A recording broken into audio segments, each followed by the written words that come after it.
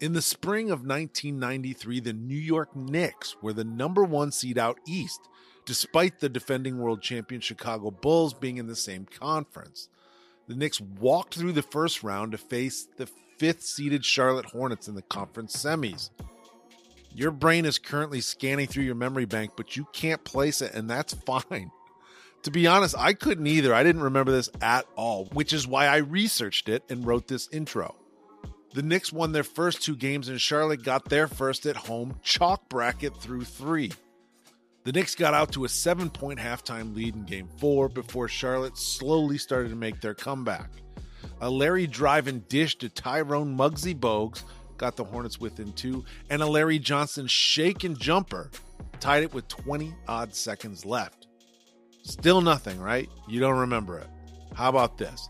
John Starks took the inbounds pass, and the Knicks ran a play to free up Hubert Davis, of all people. Anything? No? Well, maybe that's because Hubert Davis couldn't shake his defender, Kendall Gill. So he drove to the free throw line, stopped, and passed the ball to Rolando Blackman, who cut behind him, caught the ball ready, let it go, and canned it. Bottoms. Game winner. Knicks beat the Hornets at home, taking a commanding 3-1 series lead. So why the hell are we talking about a Rolando Blackman game winner I'm almost certain you have no recollection of whatsoever? A personal first ballot and a special guest you need to hear coming up next.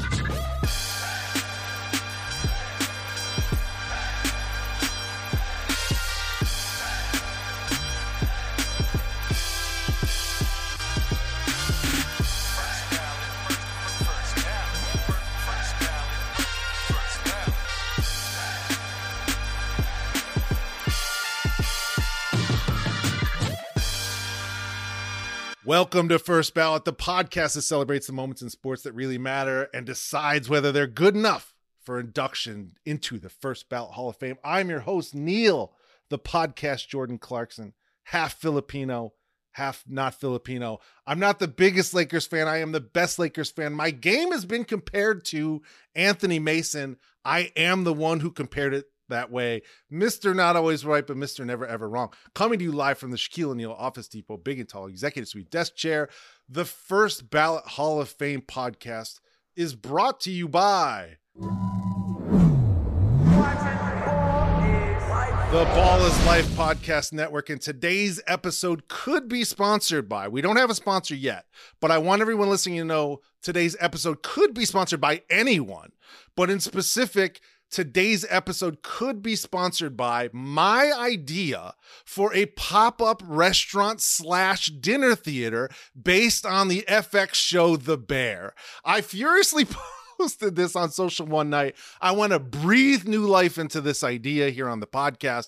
The idea is, it's a pop-up restaurant. It can travel around the world. I don't really care. I just think it should start in New York City because of me. It is just the restaurant The Bear from The Bear. The Carmy starts on the show. But I can eat there. So you sit down and it's the restaurant, but everyone stays in character. So the cast is on premises, but they're staying in character. You don't really see them. Like, maybe Richie's working in the front of the place. Maybe you hear an argument from the back of the restaurant, so that people are yelling at each other. You see Carmy through a window, he's yelling at somebody. Maybe Fack is walking through with a wrench. But everyone stays in character, but we all just eat and enjoy living in this world. I think that would be lovely. I think it's a great idea. FX, I'm giving it to you. You take that and then just turn around and advertise for it here on my show. I'd appreciate that. Let's make some money together. And while we're here, another bear-related concept of mine that I want to give some shine to. We should all pay Jeremy Allen White to just be Carmy. Here's how this works. We all get together. We pool our money. This is like a class action thing. We collect our money. We give it to Jeremy Allen White, the actor. And then Jeremy Allen White, in return for all the money that we as people give to him, agrees to never act in another thing again, which has nothing to do with his talent. Prodigiously talented. I really appreciate him in the show. But if he never acts again, then we all, as fans of the show, get to believe that he is Carmy. Do you hear what I'm saying? We get to take with us for the rest of our lives that he is real and that he exists, and we can pull for him and love him. And I think that's a fantastic idea. And I'm not even asking Jeremy Allen White to act like Carmy out in the streets. He just can just be whoever he is. Just don't go around saying, I'm Jeremy Allen White. That's all I'm saying. Just don't announce your name in public. Let us believe it. Don't break the thing. This is a great idea, right? I've done it again. Changed the world with another idea from my podcast. Rolando Blackman's game-winning shot in Game 4 of the 1993 Eastern Conference NBA playoffs is undoubtedly a great sports moment. But is it a first ballot Hall of Famer? We have to decide that today. And here to do it with me is a very special guest. I'm actually thrilled to meet her and talk with her. She picked this moment, which excites me to no end. I cannot wait to find out why we're talking about this very peculiar game. It's exactly the type of specificity that I love. This woman is an exceptionally talented and accomplished music producer. She's a television producer, writer, and perhaps most importantly, an activist.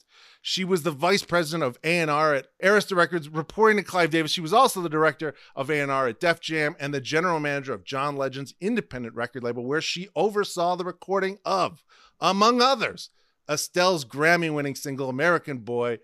Here are some of the other names of the people she's worked with. Let's see if you know any of these folks. Aretha Franklin, Whitney Houston, Lauryn Hill, Monica, Brandy, Carlos Santana, Q-Tip, METHOD Man, Mary J., and more. She is also the warrior featured in the HBO documentary On the Record. It's the brilliant, the brave, the inspirational Drew Dixon. Drew, thank you for being on the show. Thank you so much. Best introduction ever. Thank you. I appreciate it. I got to be honest, I can't believe you agreed to do this. It seems like a waste of your time. I think you need to look into who's booking these things for you and really censure them. Okay. Oh, what was you? Oh, well, I appreciate you so much coming on and doing this. Your work in the music industry is so moving and inspirational. And for the record, I have zero music talent. I'm completely fascinated by music, by anyone that touches music. I can't wait to talk about music in your career. I want to ask about all the special little moments in your work. But first, can we set the table? We need to learn a bit more about Drew Dixon, who you are. Let's table set. What is your favorite sport, your favorite team, and your favorite athlete of all time? Wow. Favorite sport, basketball for sure. Fantastic. I played basketball from 4th grade through 12th grade. Amazing. Spent a lot of time on the bench in 4th and 5th grade, but ready to go in at any time. Let's go. And therefore, I became completely obsessed with the mechanics of the game. Ultimately became a starting center because I was tall. Unreal.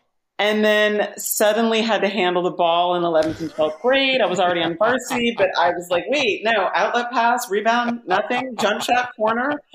So that wasn't great. And that was sort of the end of my basketball career, but I still love the game. Amazing. And then do you have a favorite team? So this is tough. I was a Knicks fan when I first got to New York.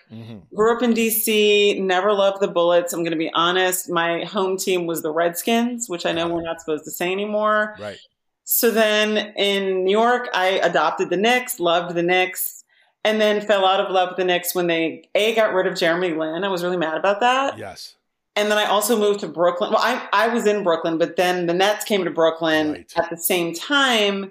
And so then we got season tickets, and I'm trying to be a Nets fan. I would be lying if I said I was really a Nets fan. I thought about just converting and becoming a Lakers fan, which is kind of hard as a former Knicks fan. No. But I have family. My uncle was Walt Hazzard. So wait, now hold on. I didn't know this. First off, I want to be clear. I am welcoming you, and you can come right onto the Lakers bandwagon. You can be a fan right alongside me. It's my favorite team. It's the only team I care about. I said this earlier. I'm not the biggest Lakers fan. I am the best Lakers fan. That has been publicly supported by every other Laker fan that I'm a fantastic fan of the team. So I'm willing to have you on. Your uncle is Walt Hazzard. My uncle's Walt Hazzard. He married my Aunt Jaleesa, who was the first Black cheerleader at UCLA. Amazing. and they got married. They have 4 sons. Yeah, my Aunt Jaleesa was actually the person that introduced me to the person who is why the Rolando Blackman moment is my big moment. So we're going to come full circle there. But yes, Lakers, yes, it's in the family. Amazing. But I'm an East Coast girl, so I've never fully committed. Do you have a favorite athlete? Is there one athlete that sticks out? Any sport, anyone that you're drawn to? This, again, it's tough. Jumping around, again, another team, watching Jordan play, maybe one of the best things I've ever seen in my whole entire life. Yes. Almost up there with a rock concert, just it was beyond. I love Serena Williams. I love the serve. I love the mental toughness. I love the focus. So I'm going to go with Serena. It's a fantastic answer. You can't go wrong. Serena Williams. And, I think you started to say it, and I feel the same way. And I don't know if it's my own age, but the older I get, the more I go, like someone like even Serena, I look at and go, how lucky am I that I didn't just get to live through her, but that I was old enough to kind of understand a lot of what she was happening and some of what she went through. Obviously, I'm not a woman, and nor am I a Black woman, but to sort of to be old enough to appreciate what she's accomplished feels really special. And again, I sort of have only gotten that as I've gotten older, the wherewithal to sort of go, holy shit, pardon my French. She's not just a phenomenal athlete and tennis player, but she's done this as a Black woman in this country, which seems impossible. As a Black woman in this country who never tried to disappear into the culture of not just white America in general, but specifically tennis, which is literally the tennis whites, and what I admire is that she played by their rules on the court and dominated, but changed the rules off the court and made room for herself and her authentic self, kicking in the door for so many people who clearly are now following in her footsteps.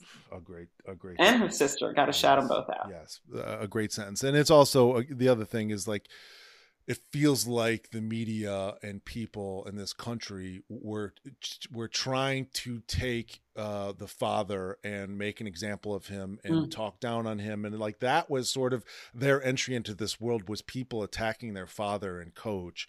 And for them to withstand that is just a whole other wrinkle. How many people, when someone starts to attack their father, would have been like, you know what? I don't want this. This isn't, I don't need this. I don't need this to happen to my father. And for them to stick through it as a family and to achieve what they've achieved, it's just unbelievable focus. It's unbelievable. The mental toughness on and off the court, really extraordinary.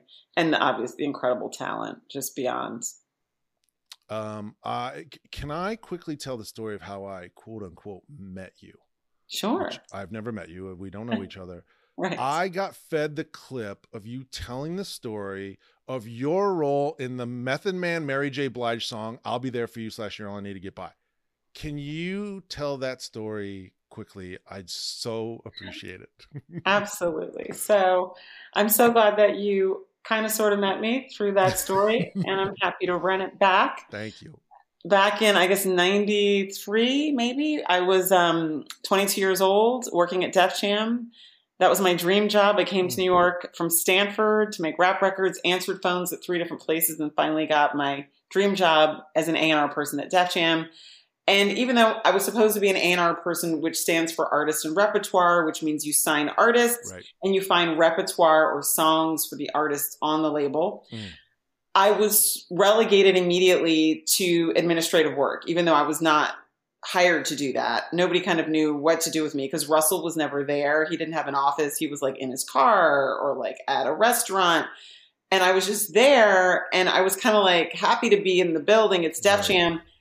And I was given the credits for Method Man's album To Cow to type up and basically go through a stack of papers that had all the credits and all the sample clearances and basically put them in a rubber band around the tape, send it to Polygram so they could then press up the albums. Got it. And of course, obviously I want to be careful and make sure that I'm doing this properly. So I listen to the tape with the album as I'm going through the stack of papers to make sure it's all matching up. I was not supposed to do anything other than that. and I get to this interlude that's actually no longer on the album because they retroactively took it off. I think the first pressing, though, it might still be there. Funny. That's my theory.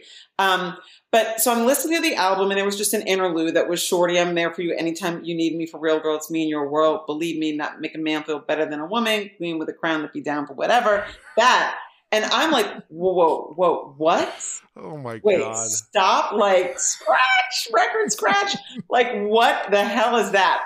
And so I like can't continue my job because I'm just like, that is amazing. Like, that is beautiful. Like, it was so loving and like just this ode to his girl that was like not trying to be cool, and it wasn't about sex, and it wasn't objectifying her. It was, and I got mad love to give. It was just like, you know, a queen, you know, all of it. And so I couldn't move on. So I called Russell because, you know, that's how I did my job. Like, you call him and you try to get somebody at his apartment or somewhere to like patch you in, the driver. And he's basically like, yeah, no, like, definitely not. Like, no, what? No, what the fuck? No, it's done. The record, it's like on the schedule. Like, all you're supposed to do is like send the paperwork to Polygram. It is Bring the Pain was already out. We had it was a single. Bring the Pain was out before I got to Def Jam, before I got the job. So I was like, okay, fine, whatever. I guess, like, I don't want to like blow it. I just got here. Let me just move on, right? But I couldn't move on. So I take I'm not really, I don't know if I'm supposed to take it home. I take it home and I'm listening to it. And I was actually reminded by D'Angelo, who I was really cool with back then. He was recording Brown Sugar, which isn't even out yet at the time. He saw on the record and called me. He's like, I remember that. You kept playing it again and again. And you were obsessed with the last line, which was, you my nigga. Right. Because it's not, you're my bitch. Right. It's you're my nigga. Like, you, like, we homies, yo, like peer to peer. And I even forgot that. He was like, oh my God, Drew, I'll never forget it. You were like, this has to be a record. This can't just be an interlude. No one's going to hear it. So I couldn't let it go. So then we're actually, I don't know if I've ever even told this part of the story. We're out in the Hamptons because Russell goes to the Hamptons and like he rents a house out there. And at one point, the whole A&R department was like flown out to the Hamptons on a chopper with Leora Cohen. And we're having an A&R meeting by the pool in the Hamptons where Russell is floating around in an inner tube and we're all at the table.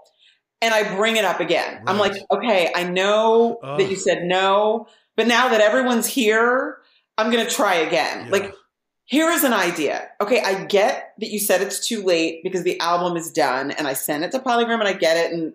But what if we, hear me out, make it a remix and put it on the B-side of whatever the second single is going to be. Got it. Because that's not pressed up yet. Right. And we haven't even picked the second single yet. That's part of what we were talking about in the meeting. I was like, okay, that's my way in. Right. And like, we just call it a remix, even though it's not a remix, because it isn't really a remix of anything. But what if we get a female vocalist to sing on it, and then people will hear it? Because then it'll be a song. And then this interlude won't like be like the tree that falls in the woods that never makes a sound, right? So they were like, okay, like, fine, like, wow, like, you won't let this go. Who do you think it should be? And I said, well, I have an idea, but I don't know how to get her. But I can ask my friend if she'll do it. And they were like, well, who's your friend? I was like, Lauryn Hill. They were like, Russell was like, who the fuck is Lauryn Hill? I was like, okay, fine, never mind. Okay, how about, here's who I really think it should be, but I don't know her. Can you guys help me get Mary J. Blige to do it? Oh my God. And they were like, Russell was like, okay, here's the thing. If you can get Mary, I will let you fucking do this. Oh my God. Just try. Okay, and then can we move on? So I go back to New York. You know, we all flew back. And I called Puff and I left the message and I said, you know, I guess I was like, I'm coming by. I'm going to drop this DAT tape off. Yeah. So I dropped the DAT off at Bad Boy and I come back to Def Jam and there's a voice note on my, like a, you know, voice message on my answering machine. And it's Puff. And he's like, yo, this shit is crazy. This is dope. Oh my God, you're right. This has to be a thing. And then I called him, and that's when he was like, I have an idea. Do you know the song You're All I Need to Get By Marvin and Tammy Terrell? And I'm like, sure. He's like, can you sing the woman's part? So I sing Tammy's part. You're and then on the phone singing this. Oh, yeah. I'm on with Puppy. And he's like, imagine the children's story track. So I'm like, you're all I need. And he's like, doom, doom, doom, doom, doom, doom, shorty, I'm there. I was like, oh, my God. So I tell Russell that Puppy's going to get married. And then he's like, okay, I'll tell Lior to open up a budget. I booked the old Hit Factory. Mary cuts her vocal and Puppy starts making the whole record. And then it's an issue because Lior's like, yo, what are you guys doing? Like RZA controls Method Man's album. We can't just make shit up. Like RZA's the executive producer. Right. Legally, we can't do anything without his permission. And he didn't approve this. This is like Drew's random ass idea.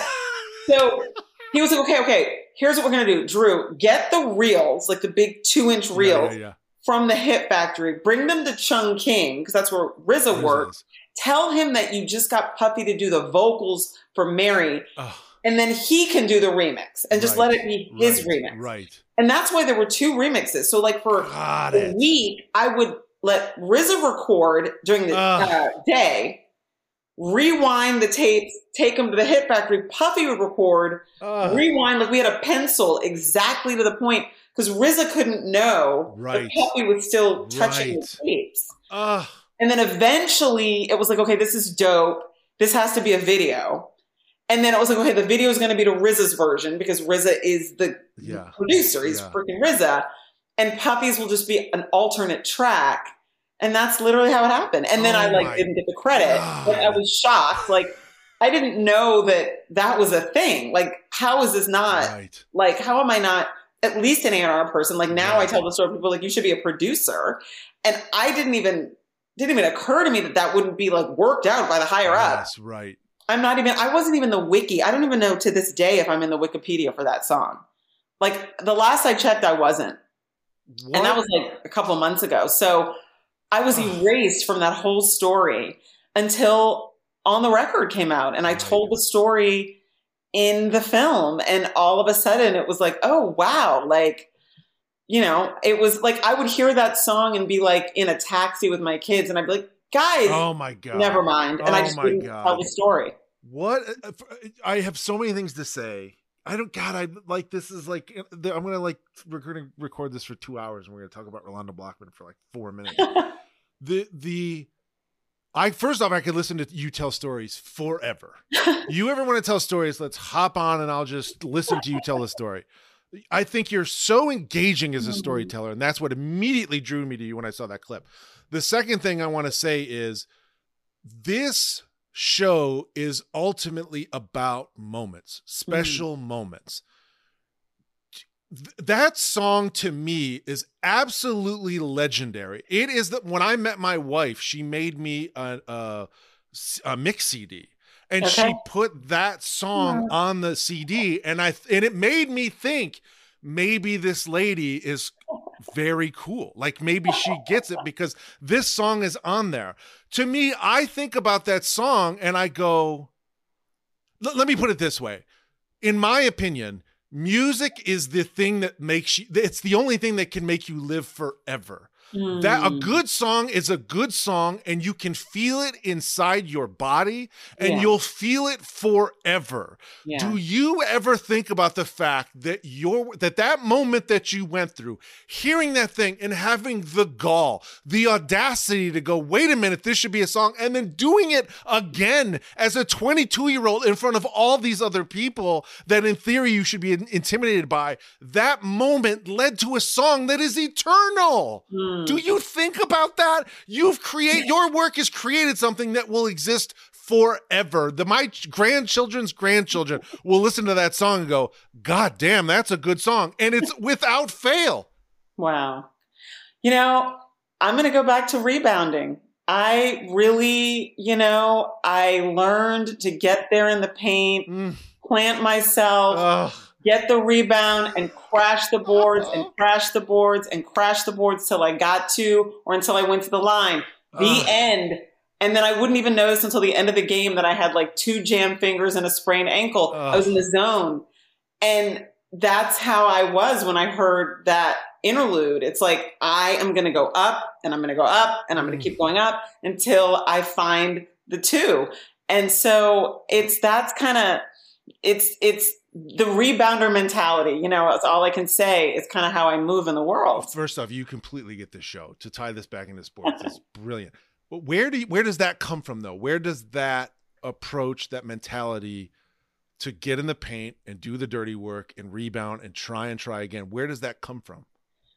I've thought about this. I grew up as the daughter of two politicians in DC, like local Black politicians who, even before DC had a local government, it used to be that they just like appointed the mayor, and like we were just like, we didn't even get to choose. When I was literally 4 years old, I think DC got home rule. So when I was really, really little, meaning we could vote for our own mayor and city council people, I was passing out flyers. I was 3 or 4, mend the crack in the Liberty Bell, DC home rule now. So like that. And then my dad became the first Ward 4 city councilman, a chairman of the city council. My mom became the mayor. And so I grew up knocking on doors, like 4, 5, 6, 7, 8, 9, knocking on doors, vote for my daddy, number 3 in the ballot. And people would be like, some people like, great, I love your dad. Some people like, yo, I hate your father. Slam the door in my face. And I would look back at the car or whatever, and it was like, next house. So I went to the next house.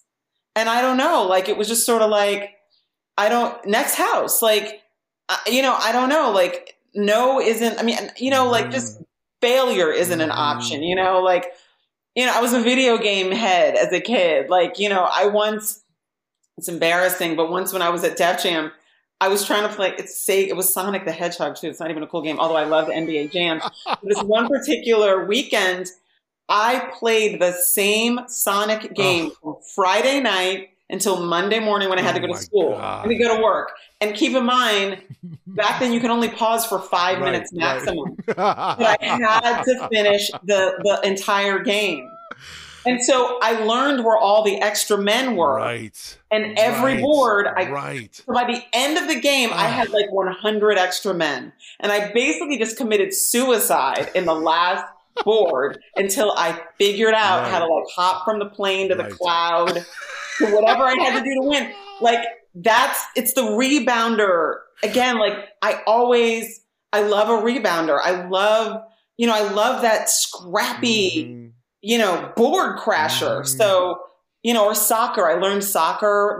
My goddaughter was a big soccer player. So in order to like be part of her life, I had to learn the game, and she became a striker. And even like the tenacity it takes to find the back of the net.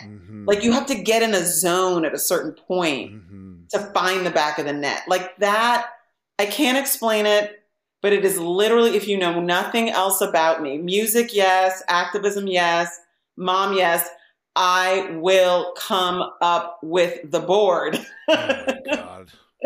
This is already such a special episode. I really appreciate you agreeing to do this and sharing this type of information and stories. It just feels special. It just feels special to get the chance to talk to you and meet you, and I really appreciate it. Thank you for doing it. You mentioned the music. We talked about your fortitude, your stick-to-itiveness, etc. But the where does the musical talent come from? Did you grow up playing music? Where does your sort of ability to sort of feel and read, a musical moment and piece and be able to direct it one way or the other? Where does that come from? So, I played piano a little bit as a young kid. Piano lessons were kind of a casualty of political campaigns. However, so I never got to really stay with it. But I always responded to music like very intensely. So I say that as a kid, music was my drug of choice.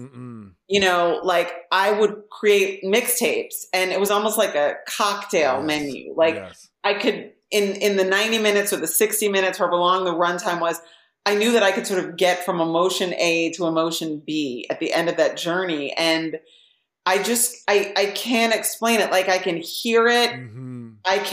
It's like a dog whistle, I can hear little things. Like I didn't realize not everybody can do this, but in A&R meetings, even with like artists, like I'd hear a song once and then I'd like comment on some obscure line or some like, oh, I love that hat that you guys use in the bridge or the brush. And they were like, how did you hear that? And I can't explain it. I can just hear it, and it moves me, and then I can't unhear it, or I can even hear what something can be, like that interlude, but a demo, and then I can't unhear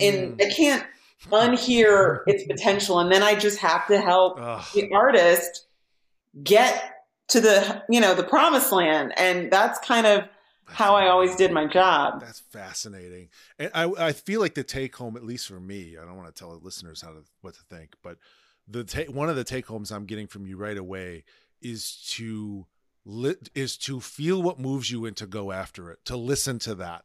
Mm-hmm. And that's something that I'm trying myself to do in my own business and life. And I just think those are wise words. Now again, well, hold on. Before I move on, are there any, I feel almost bad even asking you this, because I don't want to just like throw all the work on your lap and be like, okay, tell me another story. But do you have like a favorite moment from your career, from the work you've done? Is there like a moment in your career that you go, gosh, that was a lot of fun to be there that night, to be at this thing, to speak to these people, to talk to this artist, to find this artist for the first time? Is there a moment that you go, man, that was so much fun? I hung out with Lauren a lot when she was making the Miseducation. And it was during that time that she played A Rose is Still a Rose for me, which I then brought in to Clive Davis for Aretha. And then I actually fought for her to be the producer. And that was just really fun to be part of. I was, I knew Wyclef through Lauren and sort of that squad. And he played My Love Is Your Love for me, which we brought in for, I brought in for Clive, and obviously, Whitney recorded My Love Is Your Love. Right. Clef also gave me Maria Maria for Carlos Santana. But if I had to sort of say the most fun, it was probably like the Lauren days, like there was one session where Whitney was 3 days late. And it was for a cover idea that Lauren had of Stevie Wonder's I Was Made to Love Her, but it was I Was Made to Love Him. It's on the My Love Is Your album, My Love Is Your Love album. And Whitney was 3 days late. It was actually crazy because I was supposed to go on a vacation with my cousin who was like doing an overseas thing, and she was like alone in Rome, and her parents were mad at me because I was like, it's Whitney. I can't leave. But then when Whitney got there, like she had studied the song. She understood the assignment. She walked in like one take, nailed the vocal, was like, okay, open up another track. She had ad-lib ideas, open up another track. She had harmony ideas. And then obviously Lauren has crazy harmonies. And the two of them together are like bouncing off of each other. That was really fun. That was a really, really fun time. And, honestly, Q-Tip's album, I was, fortunate enough to sign Q-Tip to a solo deal when he left Tribe. And Vibrant Thing was, I was hanging out in the studio with him when he made Vibrant Thing, but like Breathe and Stop. And, that album was just really fun. And he was, fun to hang out with, like hanging out at Moomba. That's when he was like friends with Leonardo DiCaprio. Like I literally had to pick him up from the Precinct 1 because he got arrested because he lunged at the paparazzi when he was hanging out with Leo. And like, I got the call. I guess I was the one phone call. So I was going to pick up, and he's like, can you stop at Acme and get some fried chicken? So I get fried chicken and I bring it to the police station, and he's like, what is it called? Like, like handcuffed by one wrist to like a chair, but he's like in the area with the cops and was like talking with them. They were like Tribe fans, and, it was like, they were like, okay, like he can go now. But anyway, that was a fun and, crazy time. I want to say you would make my favorite podcast of all time. If you started making a podcast right now, it would be the podcast I never miss an episode of. And I want you to know that now publicly on the show. The second thing I want to say is I'm fascinated. I have a buddy named Michael Torb who's a successful working actor. He's been on the show before. He and I talk all the time about the moment in a recording booth when the talent goes in to do a thing, or when you're listening to the track and you go, oh, what if we did this? That moment where, like, the producer, and again, I look at this as a TV producer, I think about this from the idea of sitting in that chair in the recording studio. The moment you realize, oh, fuck, this thing is a hit. That must be just pure electricity that just drives through everyone's body. What is that moment like? I mean, hearing Lauren and Whitney Houston go back and forth, you must just be like, what is my life, right? How can you even wrap your head around that moment? It is exhilarating. I mean, I think I did it so much. Like, I was just in a zone that I almost took it for granted. And then it sort of suddenly ended in the last 18 months of my Arista Records career. But, I mean, I'm even thinking of like when Lauren produced the CeeLo record on the Santana album, and we were like cracking up because she kept saying every time he opens his mouth, it's like a whole church jumps out oh my of his like chest. And, it was just, we were just having fun, we loved it so much. And there were times we were like, yeah, we stepped in it, and it's just great to have that feeling.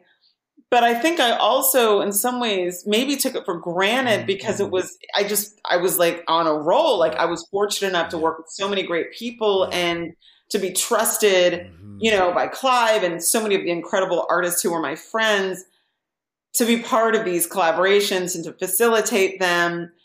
But I was also at the same time, like, surviving being a woman in the music industry. Yeah. So I think in some ways that stepped on the pure joy of it all, because I loved it so much. I loved the studio most of all. But when I ended up having to navigate very difficult men, two in particular, really only two. I mean, I'm not saying the other people were all perfect, but I can just speak to my personal experience. It was just two. Yeah. That made it hard to fully just stay in the moment of the joy.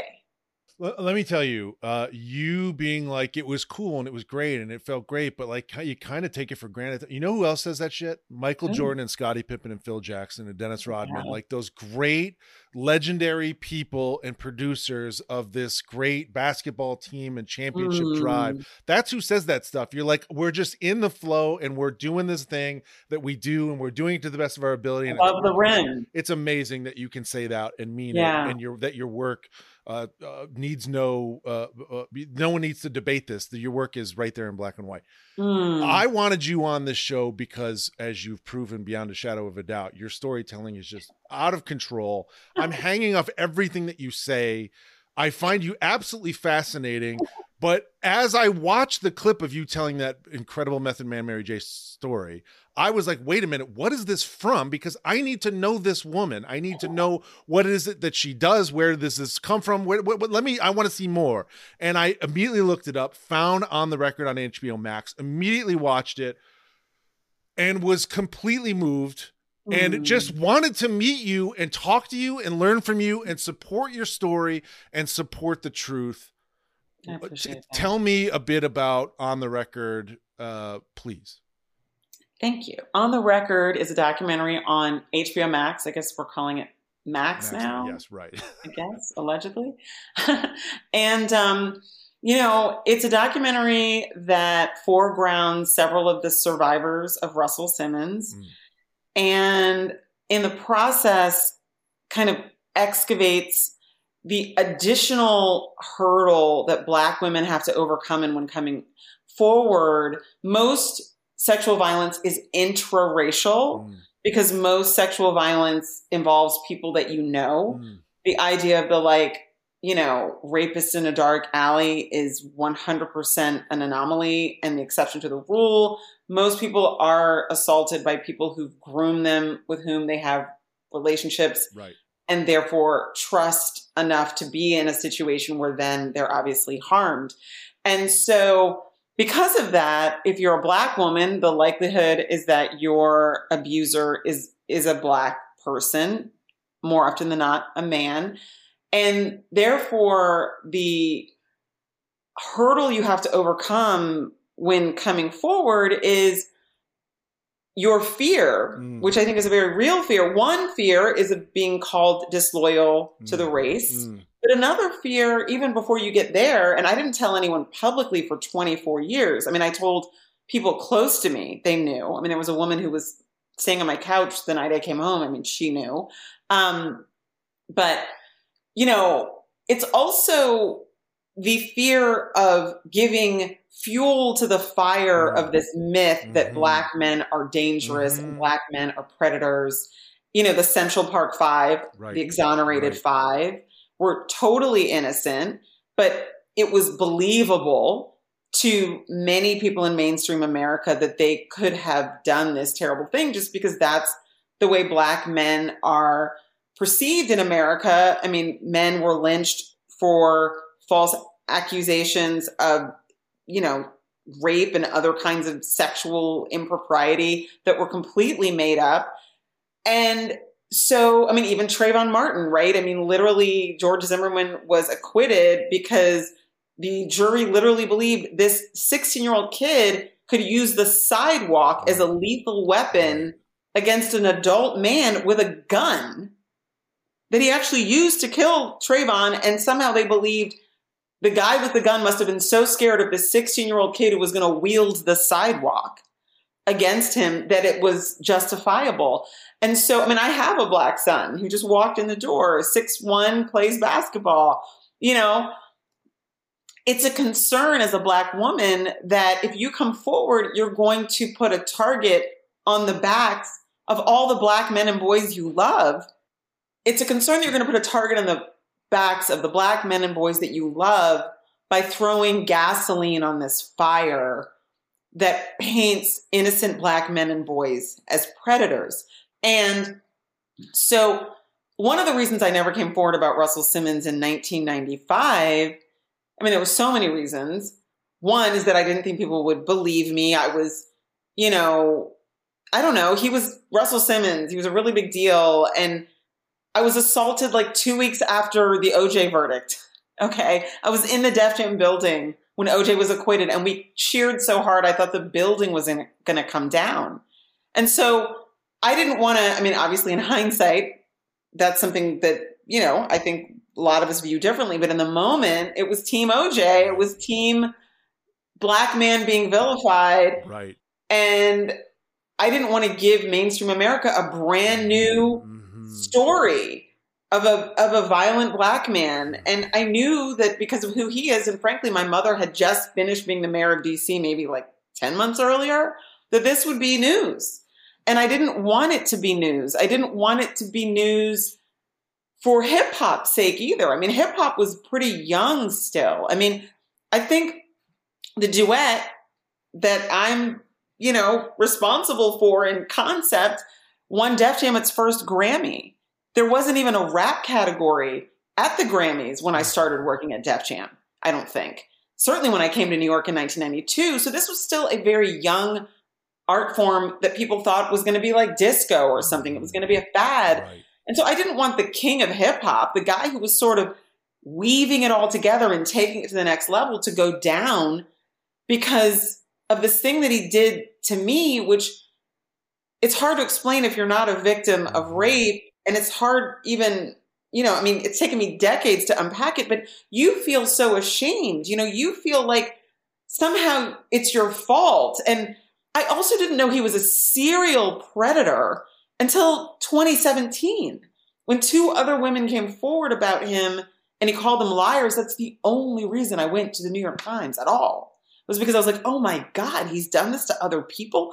When I was reading the New York Times article that I am in, the light bulb went off in my head and I realized there was never a CD. For the first time in 24 years, it wasn't until I read the New York Times article where other women explained that he lured them into situations where he then assaulted them, that like the light bulb went off in my head on December 13th or 14th, 2017, I was like, oh my God, there was no CD.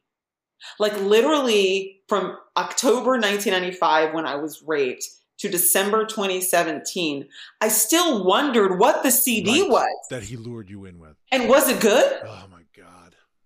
Like, honestly, I still was like, but I wonder if that CD was good. He said it was so good. And he knew that I would be like, he was like, Drew, you're going to love this. You have to come up and hear this. And I was like, really? He's like, oh my God, this is your shit. I was like, really? He's like, oh my God, I heard this and I thought of you. You are going to love this. And so even after I was raped, years later, I'd still wondered, fuck, what was the CD though? I mean, I know that sounds crazy. It was like stuck in my head, like in this, like a pinball that was sort of stuck in my brain. I don't think I even realized it was the same night. I know that sounds weird, but I was like, there was some CD that he was going to play me, and I remember that, and I wonder if it was good, but I don't know when that was. And then I was reading the article that I'm in, and I was like, oh my God, there was no CD. Oh my God, that was the same night. And so that's what On the Record is about. It's about my decision to come forward and the other women, some of the other women who came forward, and the unique double bind that Black women face, knowing that our experience can be weaponized against all the other innocent Black men and boys out there, and also that we'll be called traitors, which we don't want to be called. You know, I mean, I'm not a traitor. I love my people. So that's why it took me 24 years. I don't know if that's the right math, but a long time. And I only really did it because two other women came forward that I don't know. I don't know them to this day, but their stories were really similar. And I wanted to back them up when he called them liars. And I went into the New York Times off the record. But as it turns out, just coincidentally, the person that gave me Jodi Kantor's contact information at the New York Times is a mom at my kid's school whose husband was making a documentary about Me Too. And when I texted her and said, by the way, I am going to go see Jodi Kantor tomorrow, she said, I know this is crazy, but is it okay if Dan sends a film crew to follow you? That's how it all started. And I never in a million years thought it would become a movie. I never in a million years thought it would become a movie I would have to fight for. And I never in a million years thought that I would ever emerge as somebody who's like so vocal about this issue. But, you know, I looked up and I had The Rock. I had to bring it down the court. I don't know what else to say, you know? Well, thank you for sharing your story, and thank you for telling that, and thank you for agreeing to have the film crew join you, and thank you for stepping forward. And I believe you, and thank you. It means a lot that you're sharing this. And you know, it sort of requires a strength and a ferocity that I can't really wrap my head around completely, to understand what you've done as a man and a not Black man. I just don't really, I'm hearing everything you're saying, but I'm afraid that I can't exactly even understand it completely. And that makes me feel insufficient in this moment, which I apologize for.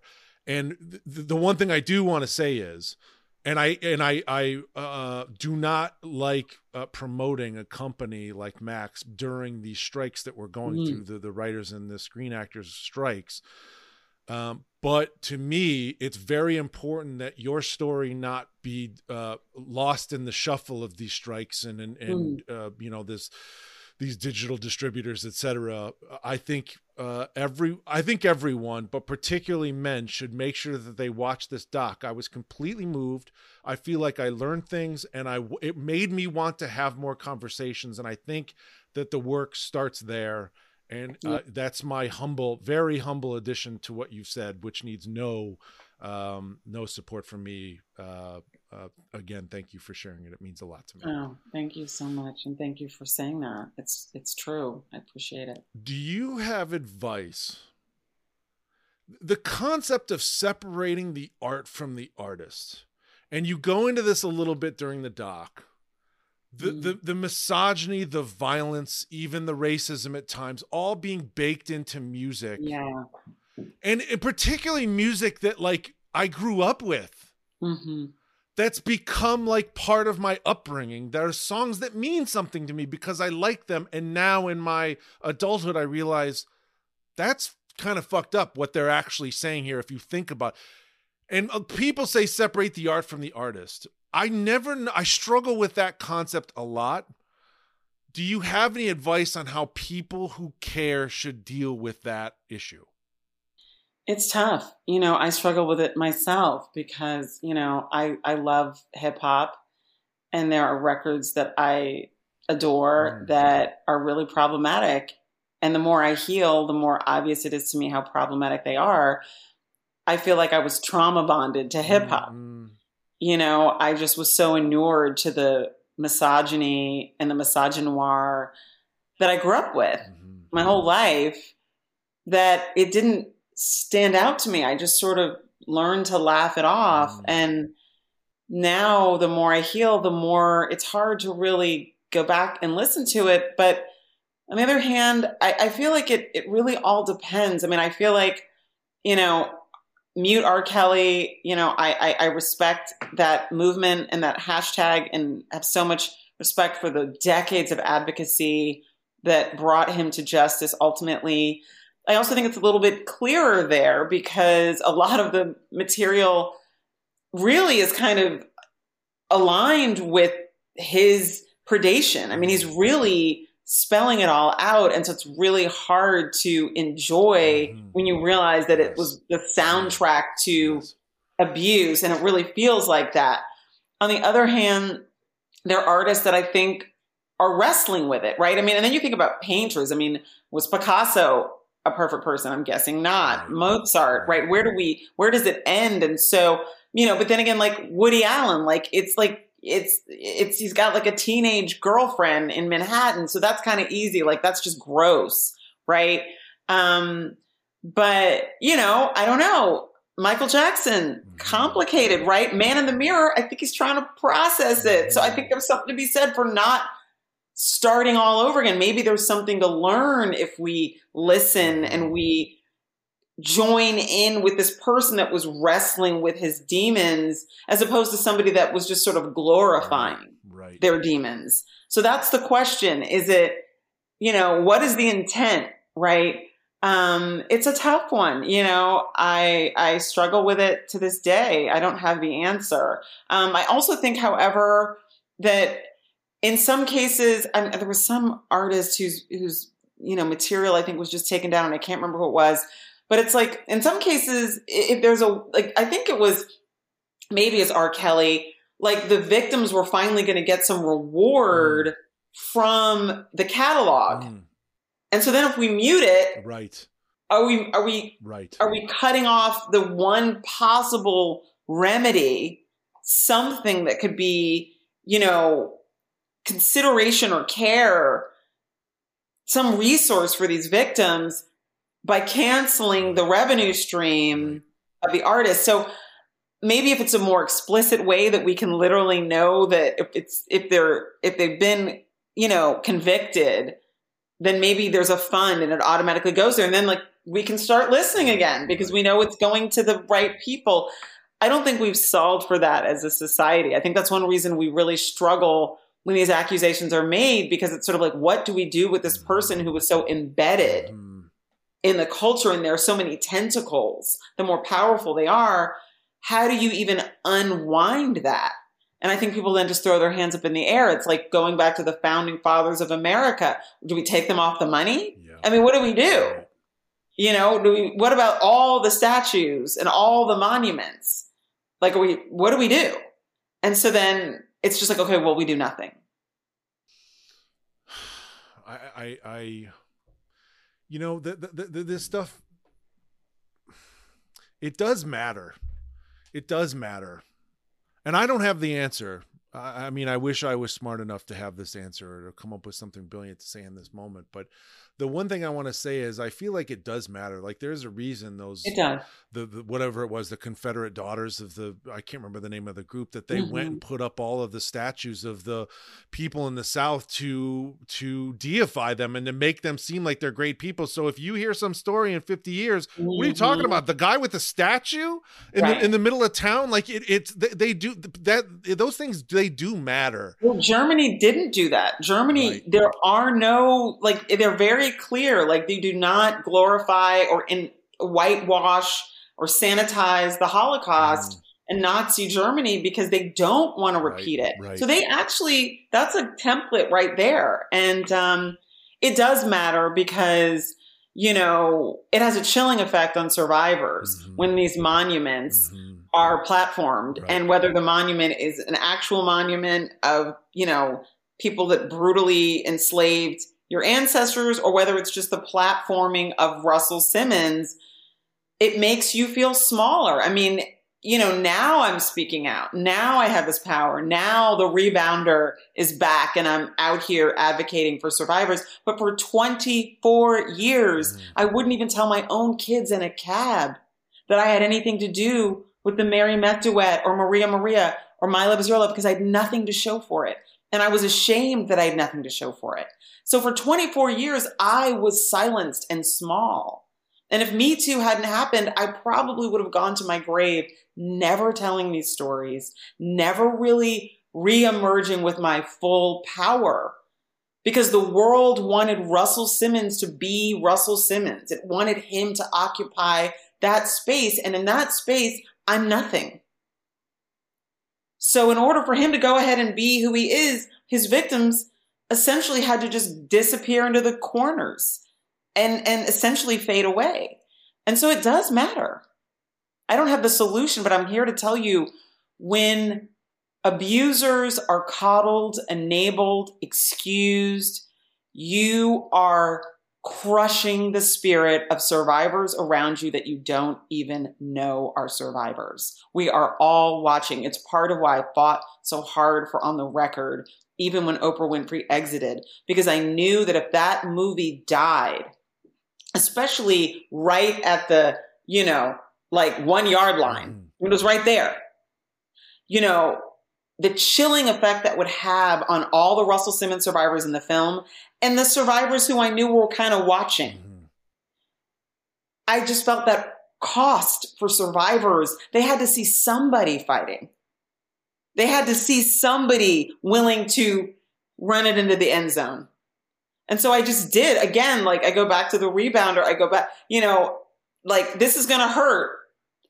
Oprah Winfrey is a big deal, but I'm going to get it in. I'm going to get across this 1 yard line, because I can't live with not doing it. So I'm going to go ahead and do it.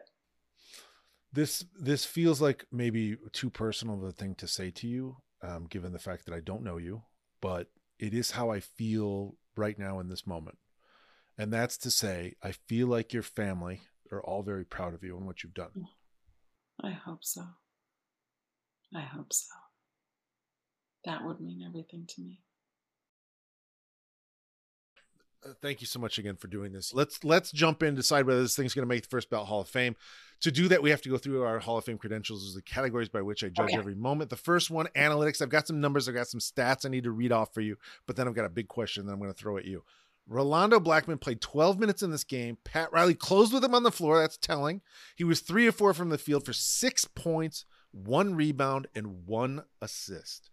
Rolando Blackman in the series before this game was 8 of 26 and 2 of his last 13 in games 2 and 3. So an efficient game here from him in game 4 to give the Knicks a commanding lead. Big Patrick Ewing, monster game, 28 on 13 of 21 shooting, 10 boards, 1 assist, 1 steal, 3 blocks. On the Charlotte side, LJ, Larry Johnson, Grandmama, 24, 4 and 3. Kendall Gill had 21. I like to mention Kendall Gill anytime I can. Kenny Gaddison, for any of you with buzz fever, Kenny Gaddison had 8 points in 13 minutes. The Knicks bench played well. Anthony Mason had played 29 minutes. Only 1 shot attempt in this game. He did have 7 boards, 2 steals, and a block. Just doing what it takes to win the game. just like me. That's why I've long been compared to Anthony Mason. Okay, the Knicks won game 1 big. Game 2, overtime thriller. The Knicks win that. Game 3, Charlotte, double overtime for the Hornets that pushes us to game 4. That's our game here. The Knicks end up beating Charlotte in 5 before going on to face Michael Jordan and the Chicago Bulls in the Eastern Conference Finals. The Knicks won games 1 and 2, but then dumped the next 4 to MJ Pippen and company. Brutal collapse for the Knicks. I didn't realize this. The Knicks that season won 60 games, 60 and 22, and they were the number 1 seed of the East over the Bulls. Okay, we've arrived at our moment. Those are all the stats behind this moment. Now the question is to you, Drew. Why the hell are we talking about this game? So I was watching that series. Yes. With my friend and mentor, Gary Harris. Okay. Gary Harris was dearly departed character, brilliant, huge Knicks fans. Okay. I mean, they were his Knicks, my Knicks. He referred to them as my Knicks. And Gary and I would watch basketball together in the middle of Gary really kind of being the first A&R person I ever met. Got it. Gary was really good friends with my Aunt Shalisa Hazard, Walt Hazard's now widow. Right. And so Gary loved basketball, part of how he became so tight with my Hazard family. And we watched basketball together. He also signed D'Angelo, and that's how I know D and, whatever. So, but Gary had this like uncanny sixth sense. And we're watching the game, and Gary, like, honestly was borderline, like, prescient. Like, I think now we would say he was, like, maybe had Asperger's. Right. Because he was, like, Gary would, like, a Toni Morrison novel would come out, he would read it, like, in a day. But he, like, also wouldn't go to work until 4 p.m., and that was maybe once a week. And then it was like, but why weren't you in the meeting? He's like, I was at Moonville with Sean Penn. And it's like, okay, that's cool, but that's not what they're paying you to do. He's like, it kind of is. It's like, no, but it is. You know what I mean? Like, it actually really isn't. So, Gary and I were watching this game, and I'm stressed out. I'm like, oh my God, are the Knicks going to make it? He's like, Rolando's going to come in. Last 5 minutes, he's going to hit that corner jumper. I'm like, what? Or I think it was a corner jumper. Was it a corner jumper? I think it's towards the top. He came from the corner. I think he goes to the top of the Okay. Okay. He's going to come in. He's going to hit a jumper. It's going to do it. I was like, that's ridiculous. I was like, he's cold. He's ice cold. He's Rolando. He doesn't even play. Like, no, like that's supposed to make me feel better? I feel worse. The fact that you are like reassured, I am fucked up now. Like, that is definitely not, like, the statistical probability of that happening is 0. And now I am really upset. That's definitely not going to happen.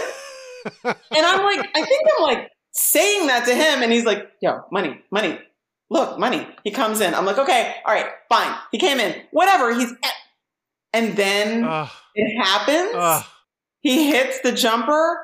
I burst into tears. Oh my God. I just started bawling. And it was just the beauty of it. It was, it was just like, it was the beauty of that moment, and it happened. And that's it. So it's not even really, it's just a moment that for me speaks to how much I love the game. Yes.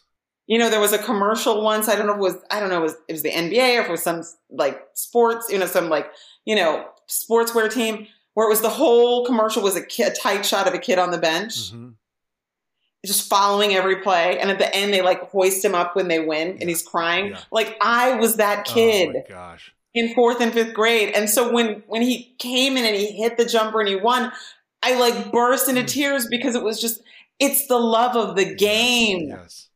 It was for the love of the game. It was like a beautiful, anything can happen. It's why you play the game. Oh my God. It's why you play the game, because you don't know. You have this magical ability to make me care about a sports moment that I know. I've been doing this for a year now. Like, I've looked at all these moments. I'm like pulling them apart.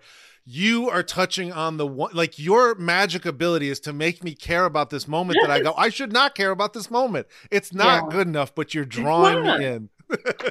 It's not. It's really not good enough, but it was just, I love beautiful. That I thought maybe she's got a personal connection to Rolando Blackman. That's in my head. I'm like, maybe she knows Rolando Blackman. Maybe she met Rolando Blackman. Maybe someone cared about Rolando Blackman. For you to start this story by going, Rolando Blackman's not going to make this shot. For you to be attacking Rolando Blackman, I thought for certain he would be at the heart, like the tip of the spear for why we're talking about this moment. He is the reason you thought the Knicks were going to lose. You're attacking that man. Oh, fantastic. Absolutely. It's such I love also that you, and I've talked about this on the show before as well, I love big runs in NBA games because the guy misses the shot and like Klay Thompson, we did Klay Thompson's like 37-point quarter or whatever it was. You see the shot get missed and you see the guy grab the rebound and you go, they're going to throw it up to Klay Thompson. He's going to hit that shot. You just know it. You can feel it. And it's like so crazy that we all watch the game and go, I know he's going to make this shot and he's going to get fouled and the gym is going to go nuts and they're going to call the timeout. And then it all happens. And it all happens. It's so fascinating. And I do think, and I've said this on the show before too, I think my wife is a witch. She has the same prescience. Really? And she, like I told you earlier about believing being in the moment and listening to the moment and following it. That's my wife talking. I was never that way growing up. I was pure black and white logic, science. If you can't prove it, it doesn't exist. And that woman upstairs has opened my eyes to this. And now I watch basketball and go, why did I know that was going in? Why was I certain that was going to happen? And I don't have the answer, but I do think it's fascinating to think about those moments. And I love that's at the heart of this for you as well. Yeah, that's it. Fascinating. We got to move on to the next credential. It's the eye test. What did we see in this moment? I talked to Drew about this before. She picks this moment and I go, man, I'd love to talk about this moment, but I've never seen this game. And how the hell am I going to find it? EJ Cabasal, my new producer, found this moment. Some absolute sicko. I don't think I've seen this moment since that day. I can't wait to send it to you. It'll be on our socials at First Ballot Pod on Twitter, at First Ballot HOF on Instagram. Some absolute sicko named Nat Suli on YouTube uploaded the entire edited 1993 Knicks playoff run. What a maniac. Wow. Uploaded this, a near 8-hour video to YouTube, so I was able to watch the game. My favorite thing in watching Rolando Blackman, I believe he comes to the top of the key. It's the only reason I know this, because again, I did not see this, and it's not a moment anyone cares about except for Drew Dixon, which I appreciate. My favorite moment in watching this is right after the game that, the Muggsy Bogues tries to get even, or tries to, I think to take the 1-point lead. He has the last shot. He loses the ball. Patrick Ewing grabs it and the game's over. Right after the game, Charles Oakley walks out onto the court and is holding the sign that it's clear the Charlotte Hornets organization has printed up all of these signs and put them in all of the seats. And it says, "We believe," be like the bee, like right. And Charles Oakley is holding it up and taunting the Charlotte fans with it. And then just tosses it in the air like, you guys lost. And he just tosses it up in the air. And it's just perfect Charles Oakley content. And I love the fact that I found that moment. That is fantastic. Absolutely fantastic. I love it. The other thing I didn't know, and this is probably wasting your time with this question, they go, "We believe," and I'm like, they're Hornets. Hornets aren't bees, and I think the conflation of those two is a mixed message from the Charlotte Hornets. I just want to put that out there. It's lazy. And then I'm like prepping for this show, and I go bees and bumblebee, and I'm going, wait, are bees bumblebees? Did you know that all bees aren't bumblebees? What? Stop it. I'm actually so blown away by this that I'm not 100% certain I'm right. But I think I was under the impression that if this is a bee and you see a bee, it's short for bumblebee. It's short for bumblebee. It's not. What? There are honeybees and there are bumblebees and there are yellow jackets, but they're not all bumblebees. Yellow jackets are bees? Well, I don't even know. I feel like yellow jackets were like wasps or hornets. They might be. I don't think this is worth our time, but I do appreciate that you were also as stunned by this as I'm stunned, actually. It's time for the ear test. What did we hear in this moment? Let's listen to the clip together. I've got the audio. Okay. Here it is. John Hammond and Steve Snapper Jones on the call. They're going to try to spread the floor and get Hubert Davis in a position to where he may be able to get a shot. There's Davis against Gill. Shot clock to 5. Blackman. Yes! Is that how you remember it, Drew? You know, I don't know. I mean, I think, you know, it's what do we hear? It's not much. But, you know, it's just anybody can hit from anywhere. You know, that's sort of a guiding philosophy of mine, especially anybody real who gets a look, clean look, or even a half look, play them honest. You know, it's what I believe in, you know, like anybody good can hit. Yep. Can step in and that's a beautiful thing, you know? It's lovely. The thing that stuck out to me is there's like this crazy buzz on the video. And I was like going, is that because some lunatic recorded it on VHS and then converted it to YouTube, you know, 20 something years later? Is that where the buzz comes from? But I watched the rest of the game and realized that buzz is a buzz the Charlotte PA system put on during the game to be distracting from the Knicks. To like, yes. Which again, I feel like I guess it's gamesmanship and I should be fine with it. I should appreciate the fact that some guy is, trying to, you know, put his thumb on the scale and affect the outcome of this game. But again, the buzz from bees and hornets, I don't know if it's the same thing. I don't want to hang too much on this. I just think maybe we need to straighten out our entomology here. I think we do. I'm not even do hornets even buzz? I don't know. Listen, I think it's a mess. It's a mess. To think about. Here's the second clip from this game. This is the end of the game after the game is already over. 94-92 is the final score, and the clutch shot, the game winner, off the hand of the veteran from Kansas State, Rolando Blackman. I mean, so the final score, New York 94, Charlotte. Just fantastic. One of the two things I want to bring up here are, one, the name Rolando Blackman is so good. So good. It's just, how is that real? How is it real? Exactly. Can you imagine whichever parent named him, was like, we got to go with Rolando? You nailed it. Nailed it. Absolutely nailed it. God, I just love it. It makes me so happy when there's a good name involved in a sports moment. I go, this is extra points. This is the stuff that matters.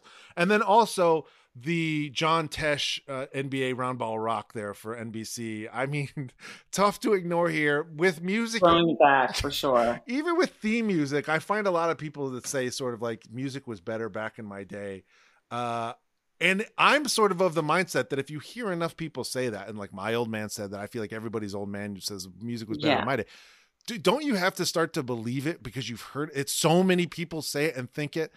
Music today, was it better back then? Should we not have put the full power of the music industry and the decision-making process into the hands of TikTok? What are your thoughts on the music industry today? We should not. The algo should not be creating culture, because it's sort of like it's backing it out from the sort of the biggest sort of common denominator, as opposed to taste and let's lead, let's drop something new, let's level up, let's innovate.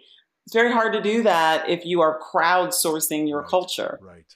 Are you, and I saw at the end of the doc that you're getting back into producing your own music, which really filled my heart and made me happy. Are you working on new stuff that you're excited about?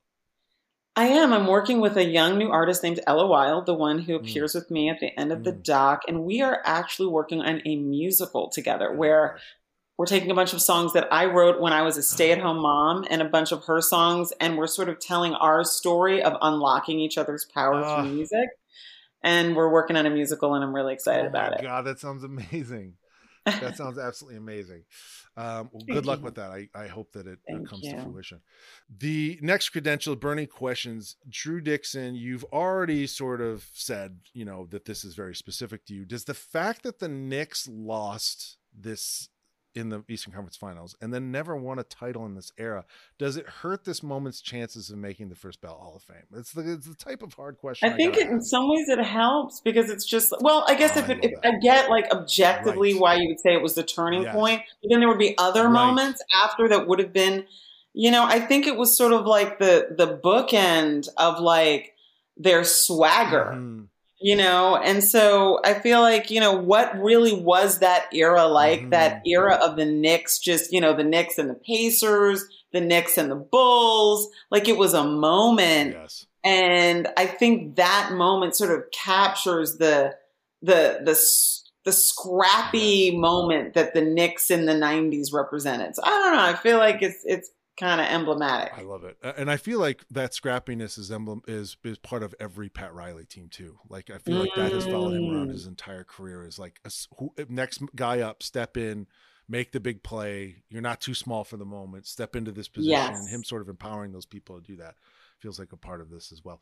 Yeah. I do want you to know that the Jeff Van Gundy leg fight with Alonzo Mourning, that is in the first ballot Hall of Fame. I do want you to know is that it there really? is a moment in the and it's Jeff. It's the coach of the Knicks holding on to Alonzo Mourning's leg and being dragged on the coach. It's the type of sports moment that we like here. I do want you to know that those 90s Knicks are represented in the Hall. I appreciate that so much. Drew Dixon, it's time for the cosign.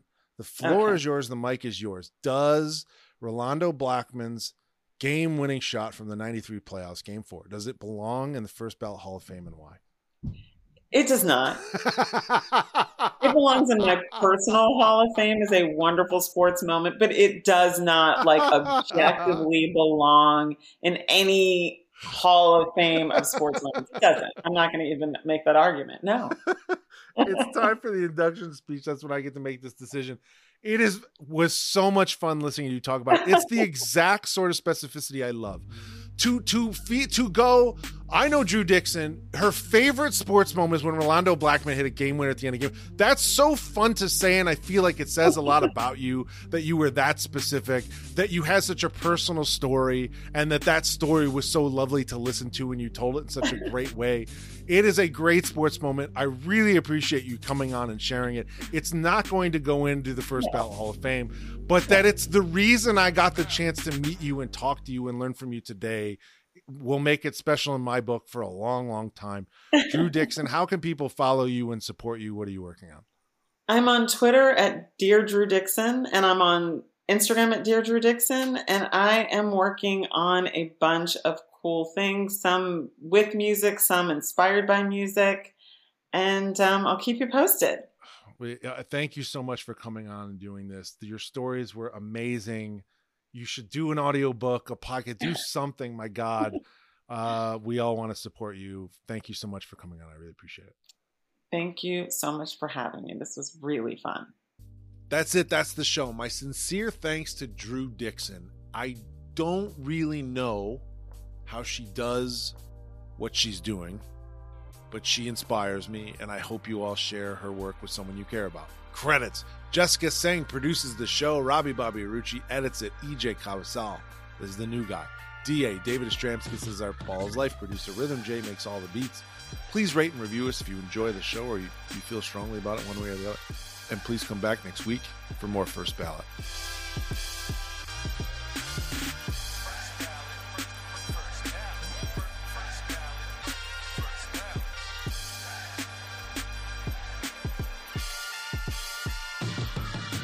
Rolando Blackman.